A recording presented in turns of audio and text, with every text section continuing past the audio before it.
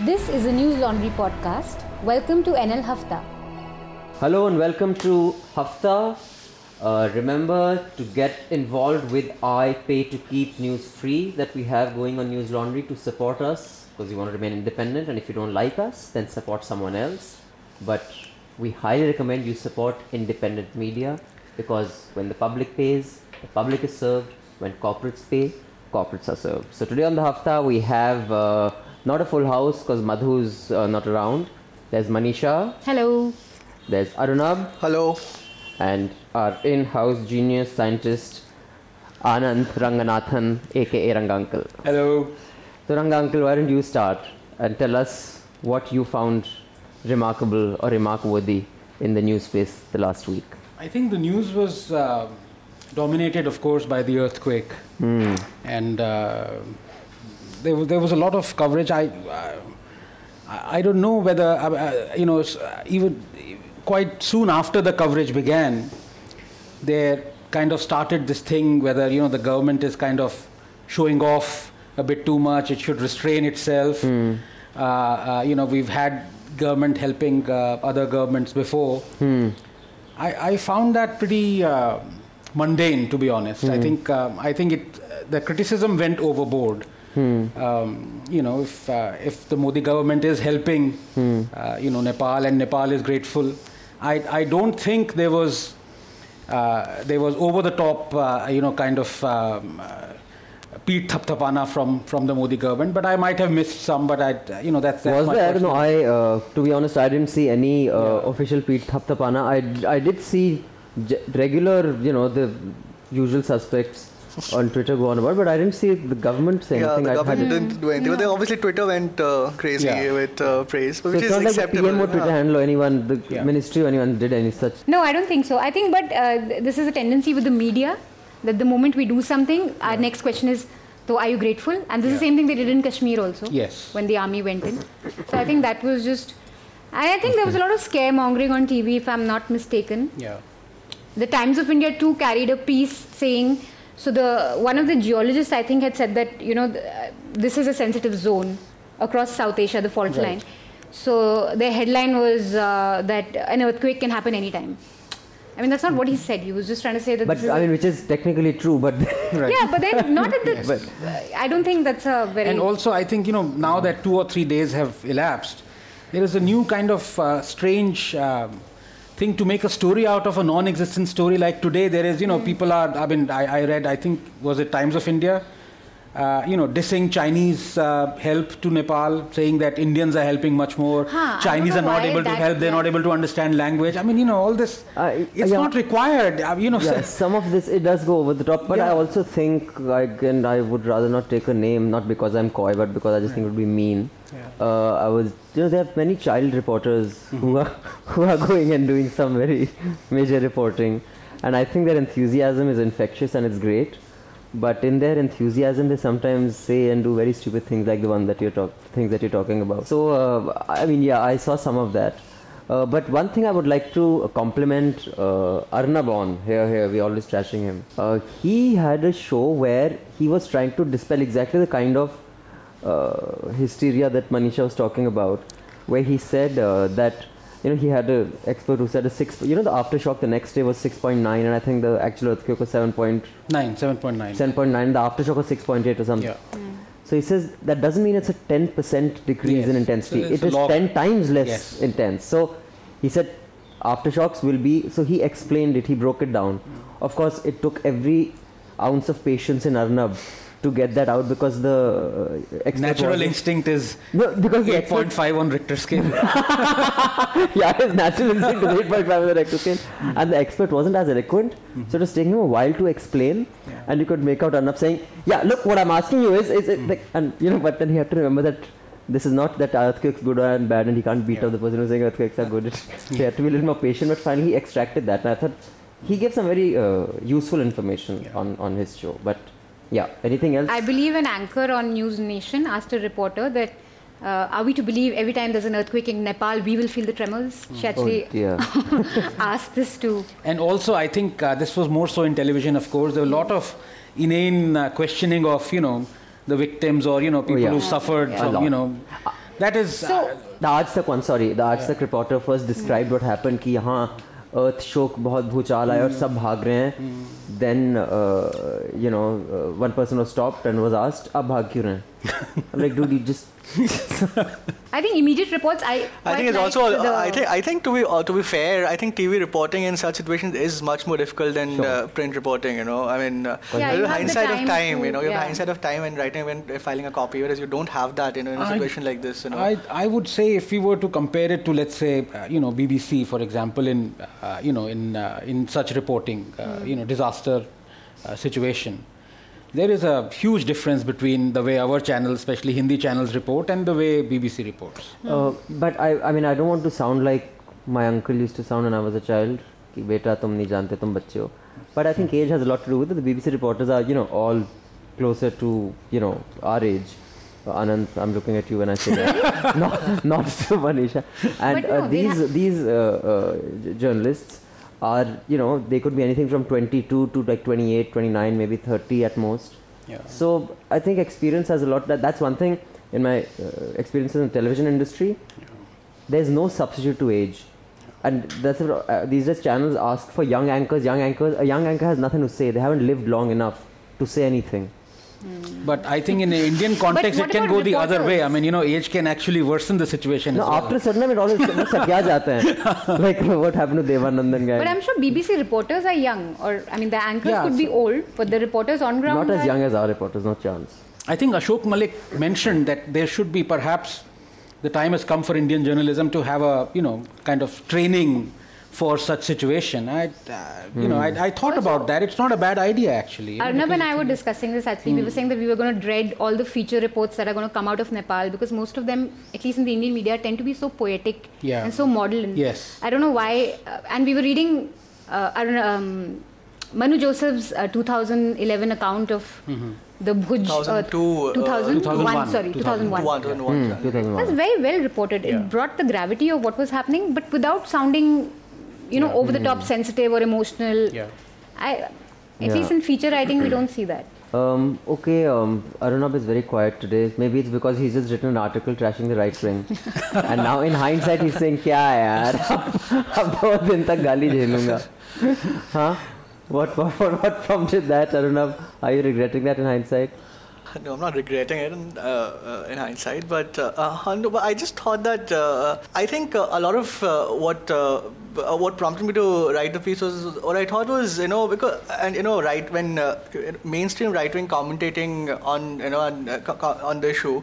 And the kind of tweets and the kind of social media posts that they have used to prove their point are people who are completely on the fringe, people living in Midwest America, a bunch of loons, so I just think it's a little unfair to compare, to bring that into the picture and say that there's mass conversion happening in Nepal, or at least there's an attempt to carry out mass conversion in Nepal. I just think it's kind of tragic to milk a tragedy. I'm not saying that Christians whatever the other side hasn't tried to do it, but maybe they have. But then I suppose as smart, educated people, a lot of these people are. I think it's unfair on their part. Yeah, I haven't seen any report of first-hand on the ground of any missionaries. Yeah, there's been no first-hand report of any mass conversion. But I mean, I have my 2 cents on it. I just read it. In fact, I was on the thing.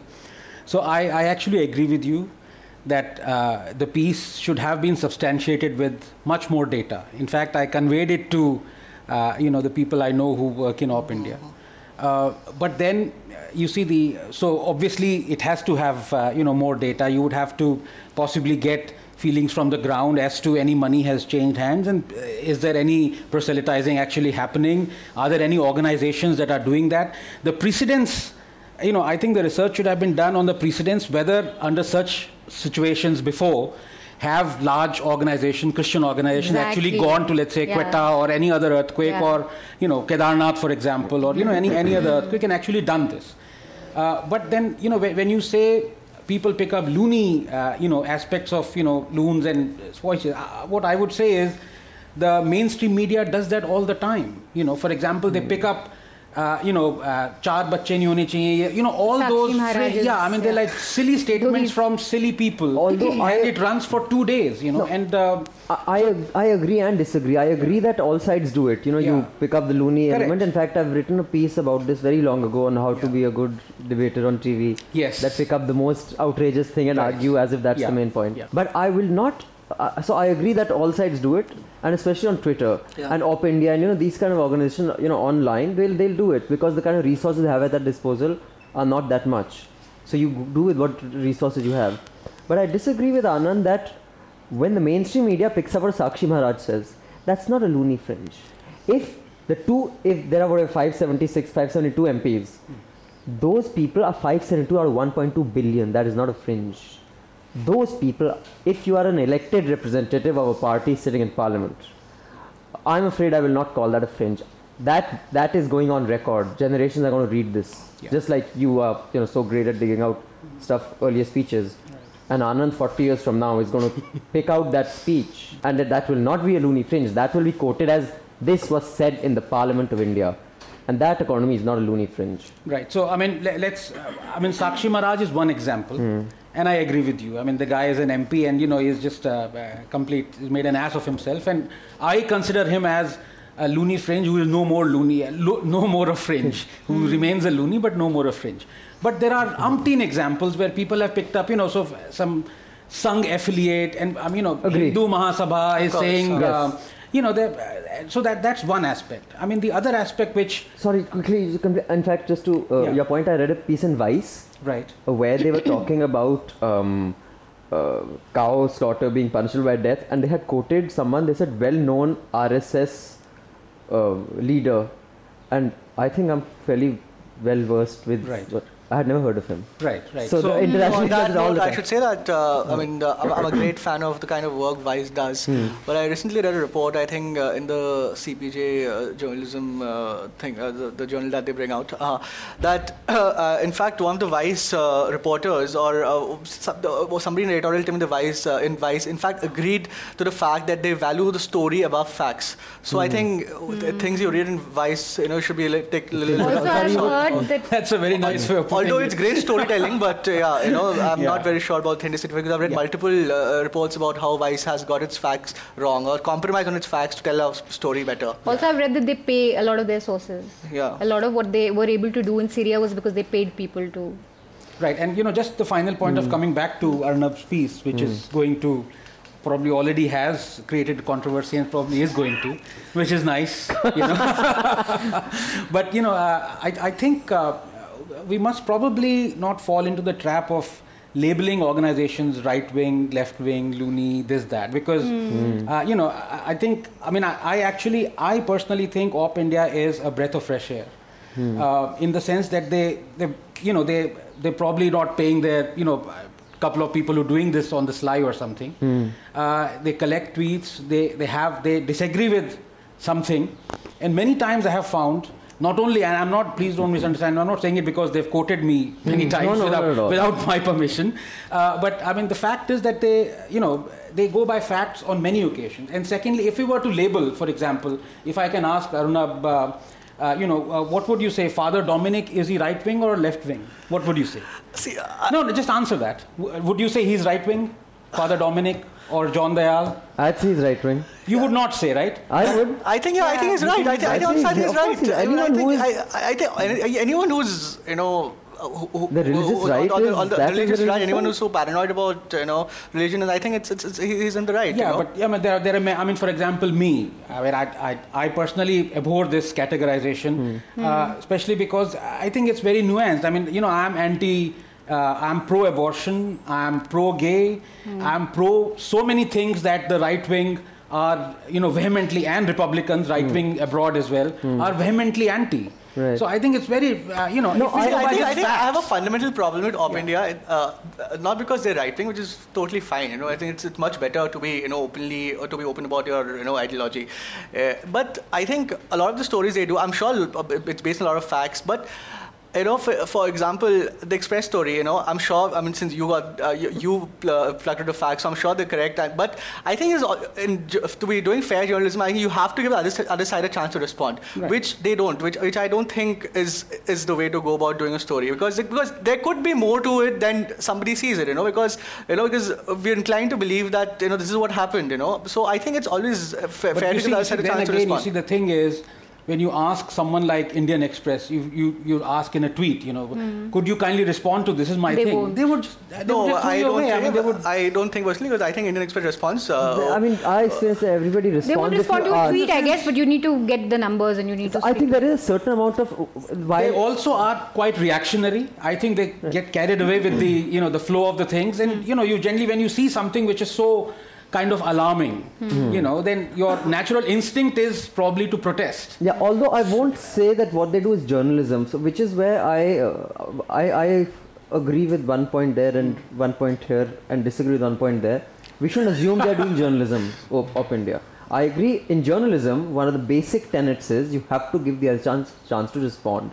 I think what they're doing is equivalent to a film review. Like when a reviewer reviews a film, they just give their opinion. So they are giving their opinion, and often they use a tweet or they use this thing. Now, so that is what they do. So I'm not expecting them to do journalism, which is what I think is an unfair expectation, because you have decided what they're doing and therefore they should follow those rules. That's not what they're doing. It's a new genre, and that genre doesn't require a response, and that's fine. And also, I agree with you, but at the same time, if you were to use that criteria, I would say one would be excluding about 50 to 60% of mainstream journalism as it stands today. Maybe if they don't do it, but they are supposed to. Outlook stories. They did not get Smriti Irani's point of view. Absolutely. Akar Patel never asked for other person's point. So it's just opinion pieces. But I agree with you. The definition of journalism, when you're writing, when you're critiquing someone, especially in a developing story, it probably makes sense. So that's a report. So there's a report, there's an opinion piece, and an opinion piece you don't necessarily get a response. You're just giving opinion. But when you're saying this person did X, either you prove it, or you ask the person did you, so that person has a chance to respond. That's the only difference that I would put. So if they are accusing someone of doing X, then maybe. But all what I've read, I don't think they are making any direct attack. They're just taking this. They're saying ye kiya. So what you said about right wing, left wing, Anand, is I think that is yes and no, in the sense that I am against labeling organizations. I think everything, that is why I see a lot of fools saying News Laundry is this. Dude, News Laundry is nothing. Yeah. Abhinandan is this, Anand is this, Aruna is this, and Manisha is this, and Madhu is this, and Karthik maybe this, and Mahima maybe that. So that shows a very slightly primitive and servile mindset, because you have worked in an environment where when you joined the environment, you plugged into the motherboard and you all started thinking the same. Correct, absolutely. So it's very difficult for people to comprehend that there can be an organization that doesn't have that. And example is Jaggi's organization, First Post. Right. It gets so much brickbats from so one ideological standpoint one day, and the next day people are saying, oh, it's pro-Congress, it's pro-this. Then when Jaggi writes an article, he suddenly becomes exactly. No, in fact, I want to come to Manisha's story on that, which I disagreed with. We'll come to that after Manisha has. But I just want to say one thing on this. Yes. I think that I have no respect for journalists who made a career out of bashing Modi. Every report, every opinion piece was just about bashing a particular ideology or bashing a particular person. And similarly, I have no respect for people who just are going to make their careers or just going to make their commentary all about bashing Ram Guha or bashing the left libs. I don't think that's journalism. I don't think we should really. If you go by facts, yeah. So we need I think the similar disdain that the so-called left liberals suffered with, the right wing, if they want to evolve into a nicer, fresh space, they shouldn't, go into the same kind of thing. And what I disagree with is that you can't label organization right wing or left wing. Yeah. Some you can. Yeah. You have to prove you are not. You can't say, bhai, now I've become this, I will be treated like all others have. You have to walk the talk. Yeah. If any person can have someone sitting there and disagreeing with you, no matter what the hierarchy of the organization, then you can say, yes, everyone's allowed to speak. Right. But you can't say we should be given the status of being, ideology free when your content and your work does not prove that. Your work dynamic has to prove that. You can't say, and I'm sorry to say that a lot of places that claim to be independent have only one point of view. In fact, I want to go to the other extreme, and I know Anand will disagree. When we start hiring more people, I want there to be a representation across caste, ideology, religion, gender, we have to have that. I think it's important. Anyway, with caste, I'll come back after Manisha talks, because I remembered Hindu's piece 2 days ago, but so remind me if I've forgotten about that. Yeah, please. So Manisha's piece actually has got a lot of appreciation. I just saw Nupur from NDTV and some other people also retweeted that. So the piece was about this journalist called Nagaraju who died mid-April, and I'd urge all journalists to at least read it, because I've raised a lot of questions about our industry. The piece was quite eye-opening for me too. So it is the contention of certain colleagues and and the Delhi Union of Journalists that he was discriminated on basis of caste. He was not given sick leave or medical insurance, which is why his health deteriorated and he finally died. And a lot of people, a lot of his colleagues also told me that this is not a caste issue. Journalism is a cruel industry. You all started with really poor salaries. We've also struggled. So this is the reality of being in the profession. But the point that I realized was that biases or discrimination need not be very overt. It need not be an editor saying, I won't hire you because you're Dalit. It's very structural. And it's true that journalism, the most important aspect of the story, we can't ascertain whether there was discrimination or not. But the fact is that all journalists start off at really low salaries. And there is an inherent assumption that you can live on this salary because you probably come from a family that can support your living in a city on such low pay. So and then that is a very structural thing which stops. And so only certain kind of people can enter. Sure. So it is a very heartbreaking story. When we were discussing it, actually, Manisha and I had a problem with, and it hasn't read like that finally, I must admit, but that was my understanding when she's smiling, she's sneering at me. You can say whatever you think after. To me, when it was pitched, it came across as that someone is being, a casteist.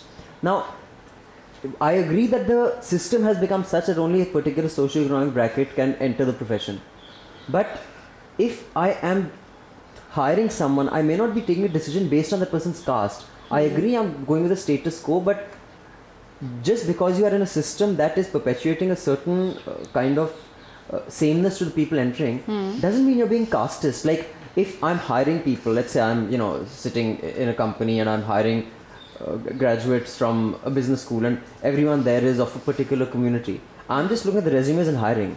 I'm not accepting or rejecting anyone on the caste. It just so happens everyone's, it's not active casteism that way, which is what I thought is a dangerous territory or accusation to make. So I couldn't make that because I could not ascertain it. So I couldn't say they were being outright. But you believe so? But personally. See, now I don't believe that. No, because there was a salary difference, which the contracts proved. There were his batchmates were getting 20, he got 15 1 year later. So why was this? Was it caste or because you couldn't speak English? No, again, now this English thing again I have a problem with. That's what it said, no? That's what also I think it would have been corroborated if there was another Dalit who was getting the same salary as this person. Yes, so I did not add this because I was not able to get in touch with this guy, but another student from ACJ, a Dalit student, was given 13,000. And the point is that this guy, from all accounts, was a very hardworking person, very hardworking. And his appraisals were still not, fine, you hire someone at a pay. But what was the reason for not giving him valid appraisals, and bring him on a par with the rest of his colleagues? Casteist, our casteist is not it. So the editor will not say that, oh, you're Dalit or whatever, and I'm going to give you 5,000 rupees less. But it's this kind of privileged upper caste outlook that has just seeped in, where we don't even see we're discriminating. I think the editor would have just thought that, he's. So there's a difference in being little stupid or not insightful and being casteist or racist. I'm just saying that is a very important distinction. You can be really dumb, because I know a lot of people have used words when we were young. We didn't know certain words were, racist or casteist or illegal, and I would blurt them out. Now, I was just stupid. I wasn't aware of the implications of what that meant. Like when I go and play basketball, when I was younger, I used to play at Siri Fort. And a lot of these kids would come from the African countries. And some of these Punjabi boys, they used to really admire these guys. They say, Sale Habshi kya khelte hain yaar? Like they say, tu Habshi pera, wo to Sale meri maar dega, ye kar dega. Now those guys were not actually racist. They were good friends, used to go have Nimbu Pani after that. But the bugger didn't know that is just wrong. That word, he had heard that word. all I'm saying is you have to be very careful when you accuse someone of stupidity. I wouldn't accuse them of stupidity. This is not stupid. You're an editor, yeah? And journalists have to be different from some kids playing football somewhere. And also, there has to be an understanding. What I would say is, I mean, in the arts, there is a lot of abstract thing. I mean, how would you define? I mean, I don't know how it works. I mean, in science, you have a list of publications and where you publish, and so there's a definite. You have a kind of a memo that you can fill up. But in arts, I mean, the editor can say, I didn't like the piece that you wrote. Right. Or what can you do about it? There's no quantifiable mechanism where so it's. So that was her piece. Finally, it came out very well. Congratulations, Manisha. I was wrong. You were right. It was definitely a piece worthy of. It was a wonderful. Very well done. Now, Arunabh isn't talking at all. I don't know what it is. Lamb. You have no opinion on this week's news. We are moving on to the suicide/accident that happened. When we were recording last hafta, it was happening, so we couldn't really discuss it because it had just happened. So we can discuss it now. About its coverage, we can come to Ashutosh crying later. We also would, as we normally do every hafta, we have an 5-minute AAP segment where we discuss the events, the weekly events, and this year would be this week the whole would be drama unfolded. This with the lawyer's degree and other such. Mr. Tomar. No, sorry, I don't know. Yeah. Yes. So the farmer suicide. Or anything else you want to talk about? I was just trying to bring you into the conversation since you're just sulking there for some reason. No. I suppose this part of this conversation. I think we were having this conversation about part of discussion. The Madhya Wage Board. Because.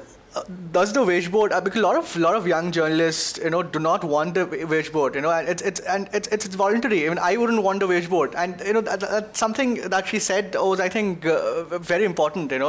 That when everything is going well, as a young journalist, when you're doing well, when you're rising up the ladder, you don't care about the wage board. But when things go wrong, that is when the wage board comes to play. So I think those are. I think it's a much larger debate about the wage board. It's not so simple, but I think the wage board needs much more discussion than it has warranted so far. And besides, it only covers print journalists, and with the digital age, there is going to be so many print journalists as well. Is there not a Supreme Court judgment? I mean, there is a Supreme Court judgment, but then it has been challenged. Yesterday, there was a contempt file against Dainik Bhaskar and in fact Hindustan Times, Dainik Bhaskar. So the Supreme Court gave a month and a half for a committee to find out what's happening. So it hasn't given a judgment yesterday, but yesterday was an important day.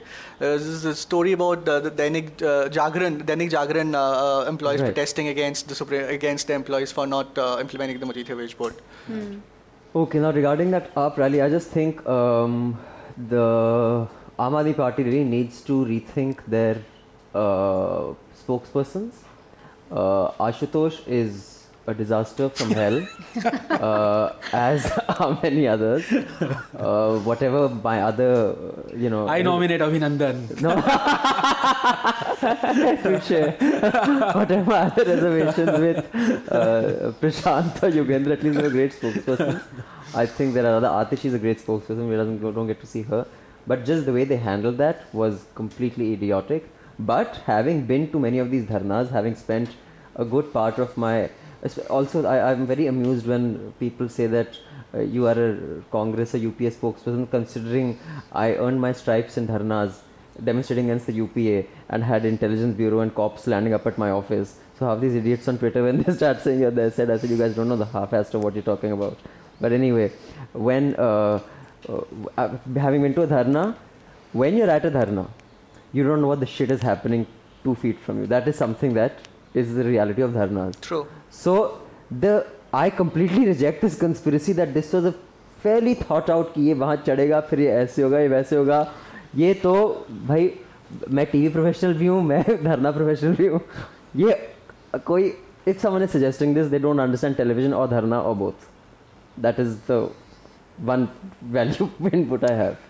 अब बताइए आनंद sir. Yeah, I mean, I think there is, in the words of the Delhi law minister, let the law take its own course, even on this issue. But it is certainly intriguing why Manish Sisodia is not given any soundbite or any interview for the last week. I mean, and especially when the family of the deceased farmer said that this Gajendra, the late farmer, he actually met Manish Sisodia in the morning. So so I think there is that to that. The Has other there been any thing from the other side? Did he go to Manisha's house or not? So Because I AAP has haven't not seen denied this. AAP has said, so the spokesperson of AAP, he said, well, you would have to ask Manish, but then Manish is avol. Manish is not talking, so we don't know that. And secondly, this thing about 130 years of Indian Penal Code, and we still don't know who should investigate, the district magistrate or the police. Exactly. Also, I think this is where journalists have missed out an opportunity, because all we've seen is opinion pieces on who did it. I think this warrants a great investigative story. Why I think don't it you can be be done. I mean, I'm sure I'd actually want to do it. That would be nice. I think it's a great investigative story because because he was in Delhi, so I'm sure it's not going to be so difficult to track down his movement. And if there's will, and you he can do spoke it. to his family. And he spoke to his family. So the previous evening, I think. So I'm sure that it's a story. And if I'm not mistaken, the DM, comes under the Home Ministry, the DM comes under so there is a Delhi government probe, and the police is under the central government.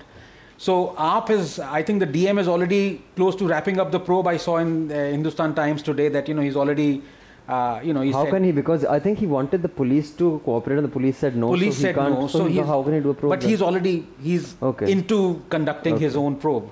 Okay. And the police are doing their own probe. They put something that which itself is ridiculous. And secondly, AAP has always accused CBI of being a stooge for the central government because it comes under the control of. So I wonder what AAP has to say now, because the DM, the probe is being conducted by, if you can say that. But I would still believe the DM would be impartial.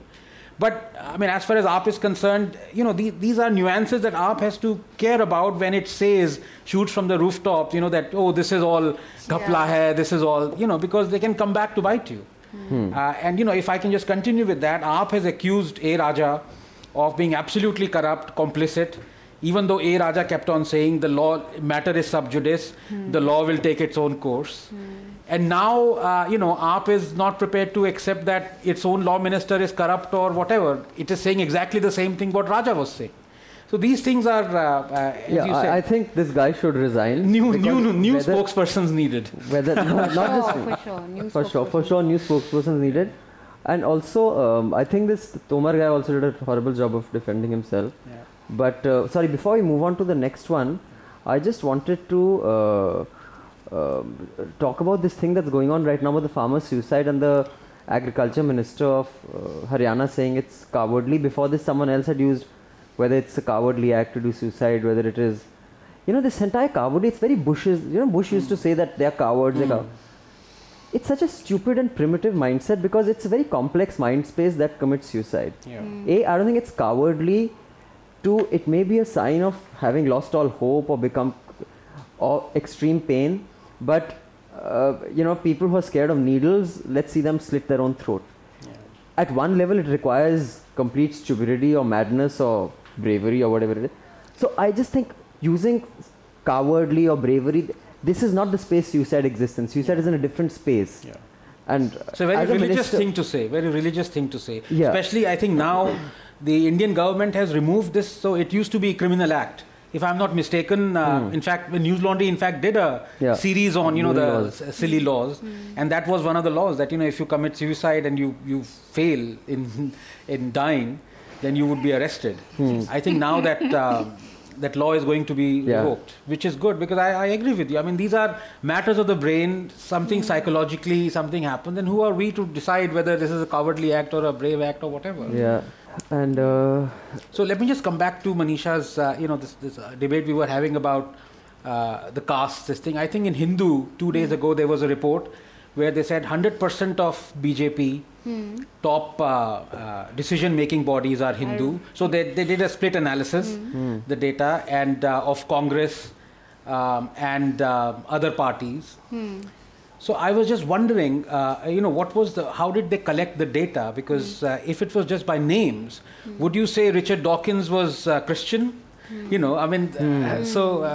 it's a bit strange. There are so many Hindus who are atheists. We were trying to do a survey in News Laundry, looking at bylines, something similar to what we'd done with women writers, to figure out what constitutes your first page, how many upper caste.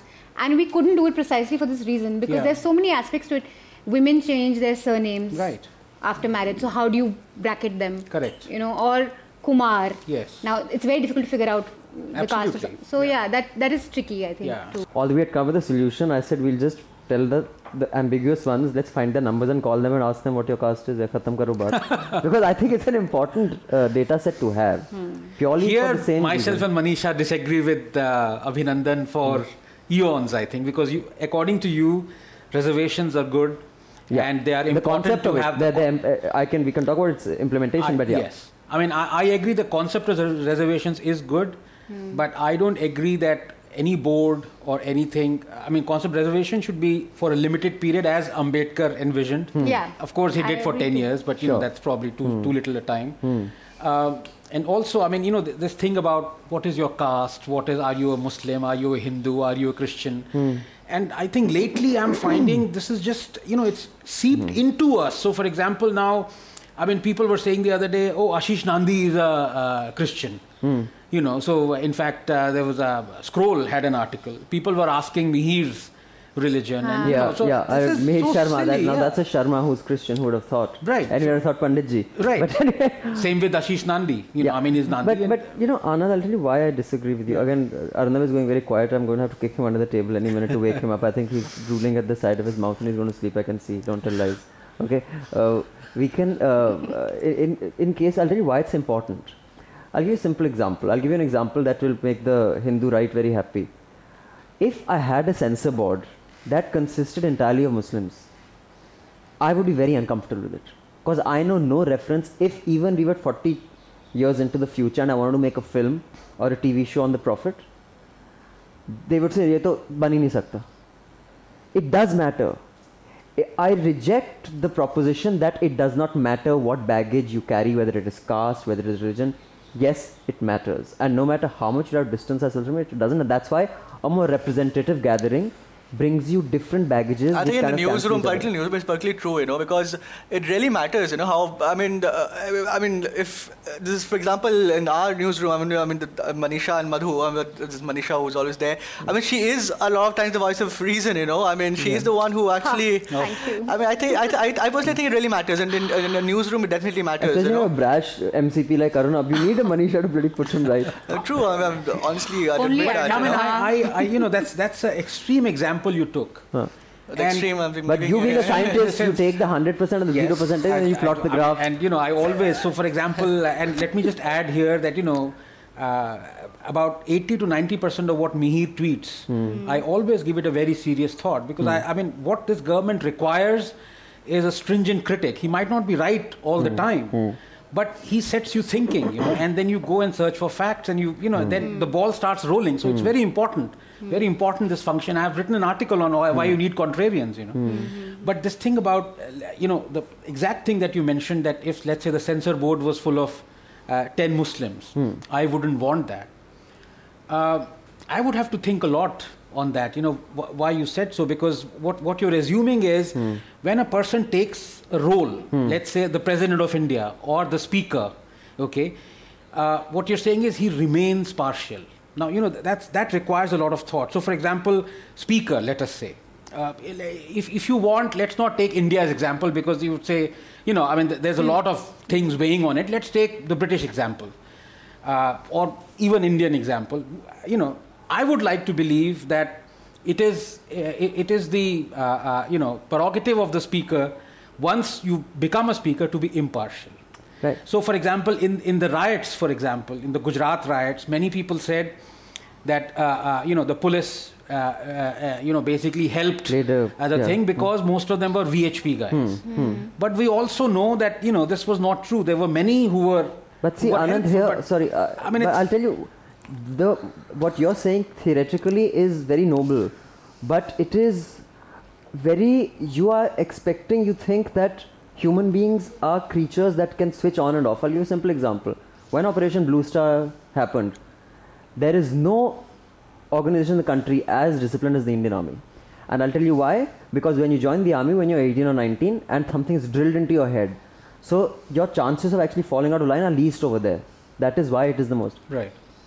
Even then, there were a few Sikh battalions that actually rebelled. There was mutiny in the army. At that time, it wasn't desertion. They got onto 3 tons and they were driving towards Amritsar. Oh. You read Mark Tully's book, it happened. Are you saying all those Sikh Jawans and all those Sikh army personnel had suddenly become different people? You cannot we are human beings. You cannot suddenly not become what you are. So while you can attempt to be, we've had a discussion on the default setting. We all have a default setting. Also, I think it's a matter of actually, I agree with the face of adversity is when it really matters. In a normal decision-making process, it's fine. But in the face of adversity, when there's actually when shit is the roof, I think that's when representation comes really handy. And I think the most important example, if I can just throw it into the debate, is the criteria of selection of judges. Now, for example, would you say the same should apply? What you say to the censor board should apply to the Supreme Court as well? Well, there should be an attempt. In certain things, it's not possible. Like I cannot say that should apply to the doctors. Because a doctor has to know where my spleen is and where my kidney is and where my dorsal aorta is. It's a neutral exercise. So neutral exercise. And not just a neutral exercise. It doesn't matter whether the person should have representation. If the guy doesn't know, then he doesn't know. But politics and decision making on things such as governance and mundane things of like life is something that must have representation. Sorry, you were saying. I think I agree. I mean, I see both your points. I think Abhinandan is talking more about what is the reality. And it is the fact that many of us can't look beyond our caste and religion. But I agree with you. We need to move towards a world where we can... It has to change. Otherwise it will not change, you see. I guess intermarriages. But I think that the species has to change. Children. All I'm saying is, what makes us human is our entire database in our head of our experiences, our life's experiences, our conditioned reflexes, our conditioning, our socialization. That is what makes us who we are. If you think that because I have suddenly been sworn in to do X duty, I can switch that off, then you're not talking about this species. I mean, what you guys are talking about, it's not a change of environment you need a change of species. But I mean, let me just give you... Should that be dictated by your caste or your religion? It's an ideal example. I tell you how, a visionary like Ambedkar, and that is why I consider him as, just such a remarkable guy. It's remarkable. In 1929, Pune Act, he said the scheduled caste and the Dalits should have a separate vote, separate representation. Separate electorate. Okay. 20 years later, or 18 years later, he says the reservation should only be for 10 years. Now, how easy it would have been for him to say the reservation should be for perpetuity. Exactly. But he realized, that is why I think, so I would go with, I agree with you, reality is to grasp reality is very important. But if you keep on grasping the reality, sometimes the inertia is so much, the reality will not change. So that's why we have you and Manisha here So, Aruna, but I can work towards the ideal. Yes. Aruna, you were saying before I even rudely cut you off. No, I think you made the point. That's why, because what I was saying is in terms of adversity or when shit is the roof and the particularly difficult decision to make, I think that's when it really matters to have diversity, and that's when it really matters to I think representation is important in that sense, because for example, when you're talking about the president, because to be honest, the president, I think it's not a right comparison to compare the president and say the censor board. I think it's completely different. One has a different sensibilities. Also, very also doctors. It's very black and white. Whereas it's not black and white when you're talking about a newsroom or you're talking about a censor board. There's very subjective things where you need to take take calls on very subjective issues. So I think it's very different. But you see, then again, when you say, according to me, I may say, if I may say something really blasphemous, to me, a person who is superstitious saying that, the cat has crossed the road and I'm not going to do, is the same as a person who believes in religion. He says that the earth was created in 7 days. I see no difference between that. So if I see a Christian who believes, a practicing Christian, who is serving as Supreme Court judge, I'm not going to say that, he's a superstitious so-and-so guy, he believes that the earth and Noah and Ark and all those things. But that depends on your interpretation of what religion means to you. I think, not... I think people, we must slowly start to give responsibility to them to kind of create this own distinction in their own mind. That, look, I am performing a duty which is far and above the... Sorry to cut in. No, I just think most of the world is not so black and white. I think a lot of it is grey. Unlike, things like the sun revolving around the earth and the earth revolving around the sun, which are, pretty much absolutes, So I don't think, decisions that you take in your day-to-day life are so black and white. I think a lot of it falls in the grey area, which is what... Now let's move on to the next. I want to know what you think about this. Talking about black and white, NDTV has, all the blackest and whitest commentators on their opinion pages. They have Ashutosh writing with them. They have the most sensible voices from all parties. Manishankar Iyer from Congress, Ashutosh from AAP, and one person who writes very often there, which I know Arunabh had a lot to say about, is Rana Ayub, whose pieces come as soon as the news breaks. Her piece is up by evening, which has got her in. You say please. So yes, Rana, you wrote an opinion piece on the farmer suicide. I think the very day it happened. So it says till the afternoon he had no name, like most farmers who've killed themselves over the years. Gajendra was another helpless farmer from Nangal village, a father of 3 who had been disowned by his kin after rain and hailstorm damaged his crop. This is obviously written without knowing the facts of the case, yes. And I think this is exactly the kind of scaremongering and that journalists should refrain from. But I understand that this also has to do a lot of it. How editors get give us something in 3 hours. The whole idea of riding on a Twitter trend, is very dangerous. I think because it's imperative to survive in the online world. But I think she gives too many things in 3 hours, which later 3 days later turn out to be wrong. Yeah, and I actually respect a lot of her journalism also, but I think this wanting to react to everything. Sorry, you were saying. I think her piece on the church attacks was just horrible, and she just jumped the gun and blamed the RSS for it, if I'm not mistaken. She actually mentions the organization in her, turned out to be and it turned out that these guys were Bangladeshis. Yeah. But let me also say, this could be, and I said it. Madhu disagreed with me last time when I said Arnab puts on an act. Madhu said, no, it is a confirmed truth. It's truism that the more controversial, fact devoid piece you write, the more eyeballs you will get. So so maybe the editor will say, "Acha he has accused RSS, he has accused ye 10 logon ko. Oh, this will," and lo and behold, that piece went viral. Yeah, but I don't know. I think 2 days later, if you have to eat crow, then it may not have the desired, or maybe people don't think long term. It's not that Akar has never worried about eating crow. This is exactly what I was saying about journalists who made their careers just about bashing the Modi or the saffron right wing. You have to move beyond that, and you have to approach every story objectively and try and assess both sides. It's a difficult thing to do, but I think the problem is if you're wedded to ideology too strongly, that's when the problem you can't have an ideology. You can't have an ideology all the time when you're dictate a journalist, your stories.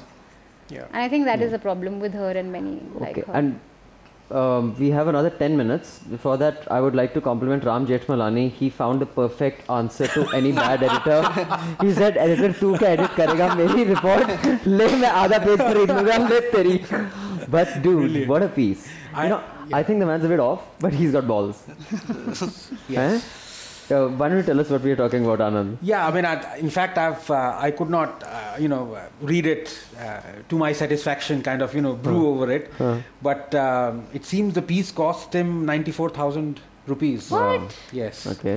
But what is curious is why wouldn't Indian Express publish it? Why wouldn't it go on an opinion piece? He has not named the organization. So what he says is that I wrote this piece. And I sent it to someone, and the person refused to carry it. No, that's obviously on Indian Express he's talking about. So he's talking of someone else. And also, I think he bought on the Indian Express. And he's been a regular columnist for Sunday Guardian. So I don't know whether he's Sunday Guardian. Speaking of Indian Express, what do you guys think about the new design? I think it's pretty cool. It's easy on the eye. It's very New York Times-ish, I think. The first thing that I looked at it was it's a good design, but the way they're advertising it, the front page, I think it's a bit off because they talk of 2,000 people killed. That is the headline. That's the new design outlay that they have, that they're tweeting regularly. And their tweet is, what a one, tell us guys about this thing. And they're doing that? Maybe they should have. That's the first thing that I saw. The headline is. I guess I can't. So, but coming to Ram Jethmalani Black Money piece, I think it's a great piece, and I think that is one subject that I wish the media reported more on. Because there can be very interesting data sets made available. After a very long struggle, I finished Piketty's book, Capital in the 20th Century. And in that book, he gives a lot of very interesting data points. That one is that, that's not a new discovery, but he's just explained it really well, that India is in debt, the world is in debt to Mars. Because if you see the capital outflows and the inflows of every country in the world, outflows are more than inflows. Like net, like if $50 billion leave India and 48 billion come in, that means 2 billion का हमारा deficit है वो बाहर गया है. So some other country has to have 52 versus 48 for the books to balance. Yeah. So when you added it up for the whole world, the world is in deficit. So obviously money is going to some other planet. And that is what is unaccounted for wealth. And most of it is from countries like India and African countries. So it is a very big and real problem. And the fact that someone had to buy that kind of space to put it out there after this Chunavi Jumla, which I do believe is one of the most important reasons people brought him to power. And if it's been abandoned, I think it's a shame, because this is something that needs to be dealt with head on, and countries like America or the European countries can afford to ignore it, because there, although the income disparity is a lot more, there are no people living on the fringes not able to put 2,000 calories for the children. For us to abandon that is tragic. And also, it would have been so easy for the government to give out the facts if they wanted to counter Jethmalani. And the reason that they haven't been able to makes me believe that Jethmalani is right when he says that 1,500 or 1.5 trillion, or he makes some astronomical sum of black money. Yeah. So, for a minister, it's very easy to say, oh, this is just rubbish, or what you're talking about. I think there is an aspect of, howsoever little, aspect of Jethmalani that I've always admired. Yeah. Always. And I think an important aspect of that is that the man goes after someone hammer and tongs, hammer and tongs. Be it Modi or Sagarika Ghosh, he does not discriminate. The disappointment, the black money disappointment is very palpable on the streets too. People have started to talk about it. We speak to an auto wala, Modi ji ne bola tha, paisa wapas aayega. So yeah, it's become very palpable in the streets now. People expecting something to. They really want something to happen. I think it'll hurt the BJP in the next election. Isn't Ramdev angry? Are you mad? Ramdev, he's a yogi. Yogi ji never gets angry, okay? He only, when he's angry, he says, fuck you all, I'll just wear a bloody अच्छा सा सवार kurta, I'll wear it गुत करके फिर मैं टुर्दी यहाँ पर लांचा लंगा मार दी, and then I just run off. Okay, before we wind up, I just had this one thing I want to discuss and I wanted everybody's views on that. The Charlie Hebdo, I don't know how you pronounce that. I think that's I've done French, as much French as I know.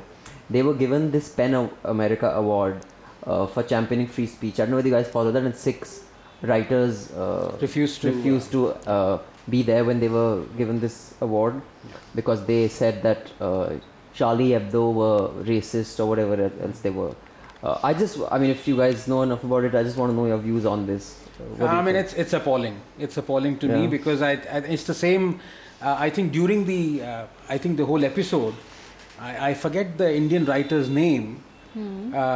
Who was pilloried or who was heckled or something like that, and he said, I have decided to die. I forget the name. That's Tamil. And Perumal. Yeah, and just the other day I was, remembering what if Salman Rushdie had said the same, or Taslima Nasreen, or the Turkish Nobel laureate. I again forget. Pardon my memory. I forget the name of the Turkish. Orhan Pamuk. Welcome to old age, Anand. High five.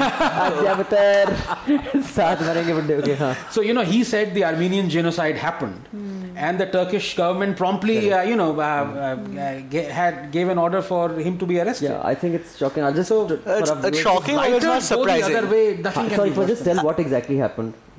So I think six of those writers who got the PEN award, who were also given the award, refused to attend the ceremony. Or they were on the table. They have something called "You're on the table. You're part of the." So as what Anand said about it being appalling, I think it is definitely appalling, but it's not at all surprising to me because if you look at the liberal discourse, even in Delhi, because most of it came with a but. When you add that but, it's all over. Because I've had many arguments on this with a lot of people, and these are people who are professors, who are academics, and who are journalists, and people who claim to stand up for liberal values. So I think if you're adding that but to it, I think it's all over. I'll just quote one bit of Deborah. She was one of the women who boycotted the ceremony. Deborah Eisenberg's letter. This one bit, it says, I can hardly be alone in considering Charlie Hebdo cartoons that satirize Islam to be not merely tasteless and brainless, but brainlessly reckless as well. Unquote. You are saying this about people who were brainlessly reckless enough to get killed for what they believe. I think that is such a foolish thing to say. And what you were talking about age, this lady by her photograph here is about 124.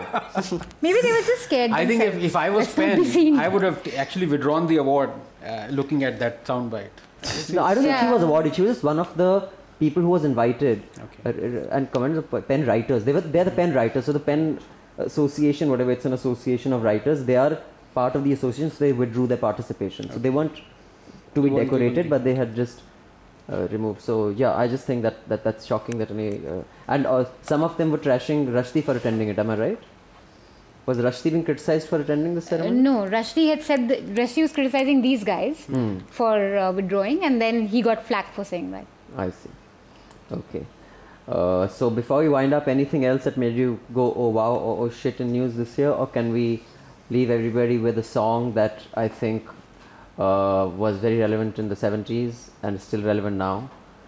Because no matter who you voted, no matter how bad things are, no matter if your crop is failing, you're a coward if you commit suicide, and you're a whiner if you whine. So remember, guys. सब कुछ ठीक ठाक है BA किया है MA किया लगता है वो भी एवे किया काम नहीं है वरना यहाँ आपकी दुआ से सब ठीक ठाक है हाल चाल ठीक ठाक है सब कुछ ठीक ठाक. Thank you all so much for joining us. Thank you. Anand, Thank you. Arunabh, Manisha, thank you for being the voice of reason and all that. And thank you all for listening in. Remember, support independent media. If you don't like us and hate Arunabh, don't support us, but then support those who you do agree with.